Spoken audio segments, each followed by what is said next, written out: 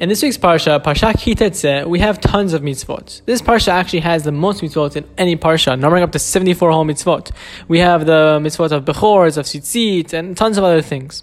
However, one interesting mitzvah that we have in this week's parsha is Shluach HaKen, sending away the mother bird before taking her eggs. What's interesting about this mitzvah is that it's one of the only times in the Torah that Hashem tells us what the reward will be. Right? We have 613 mitzvot, but only in very few cases does Hashem tell us what we will actually get as our reward for doing the mitzvah. So as the pasuk says, like when we do Shluach HaKen, it says, Lema'an yitav lach v'arachta yamim, that it will be good for you and you will lengthen your days, meaning you'll live a long life. However, this seems a little bit strange, right? What's the connection between the mitzvah and the reward? Like sending away the mother bird to take its eggs seems like kind of a random mitzvah to give you long life. What's the connection here?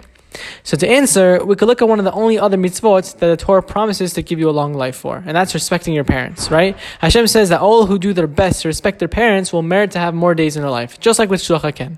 So the reward makes a lot of sense when it comes to respecting your parents, right? When you give respect and serve the people who gave you life, you're showing Hashem and you're showing your parents that you respect the life they gave you, that you respect everything they gave you, and that you appreciate it. And so therefore Hashem, in return, will give you longer life, right? That's kind of how the way it works. When we show Hashem that we appreciate things in our lives, He gives us more of that, more bracha, more things, when we show Him that we're happy with what we have already.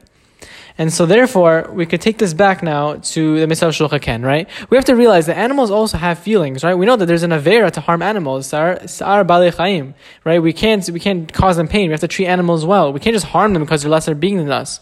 Just because they're lesser beings and they're smaller or whatever, we still have to treat them with the proper respect. And so therefore it's the same idea here. When you send away the mother bird, you're treating it with respect. Just like with your parents, you show them that you appreciate the life they gave you. So to the bird, you have to show that you appreciate that the food it's giving you to eat and that you don't want to hurt its feeling, right? You send it away so it doesn't see you taking its eggs. And when it comes back, it already forgot it even had eggs. You're showing it that you appreciate it and that you don't want to hurt its feelings. And so you appreciate the food it gives you to live life. So therefore Hashem, in return, will give you a longer life.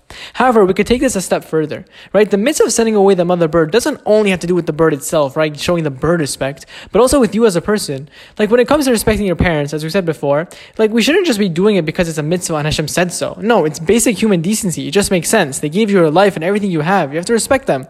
So too, Hashem teaches us with this mitzvah of Shluach HaKen that the same idea of respecting and appreciating things extends to everything. We benefit from everything in life, whether it's the waiters in restaurants, the annoying bees in the summer, the plants outside, our teachers, and even the small bird on the tree. We benefit from them, so we have to treat everything with respect. Like for example, if someone gave you a gift of like $1,000, let's say, right? You'd treat them with a lot of respect. You'd be nice to them, say thank you and everything and whatever. So here too, the Torah teaches us that we have to be thankful for everything. We have to become people who could see the good we have in our lives. Just like with our parents, like it's pasha, they gave us such good in our lives, so we respect them. Hashem says no, so too with even the small birds, everything you benefit from, you have to treat it with a proper respect and appreciate what it gives to you. And so that way we could become people who are really grateful and respectful, even for the small things. So I give us all bracha that we should be able to always be thankful for everything we have, and thereby bring the Mashiach. Shabbat Shalom Mevarach.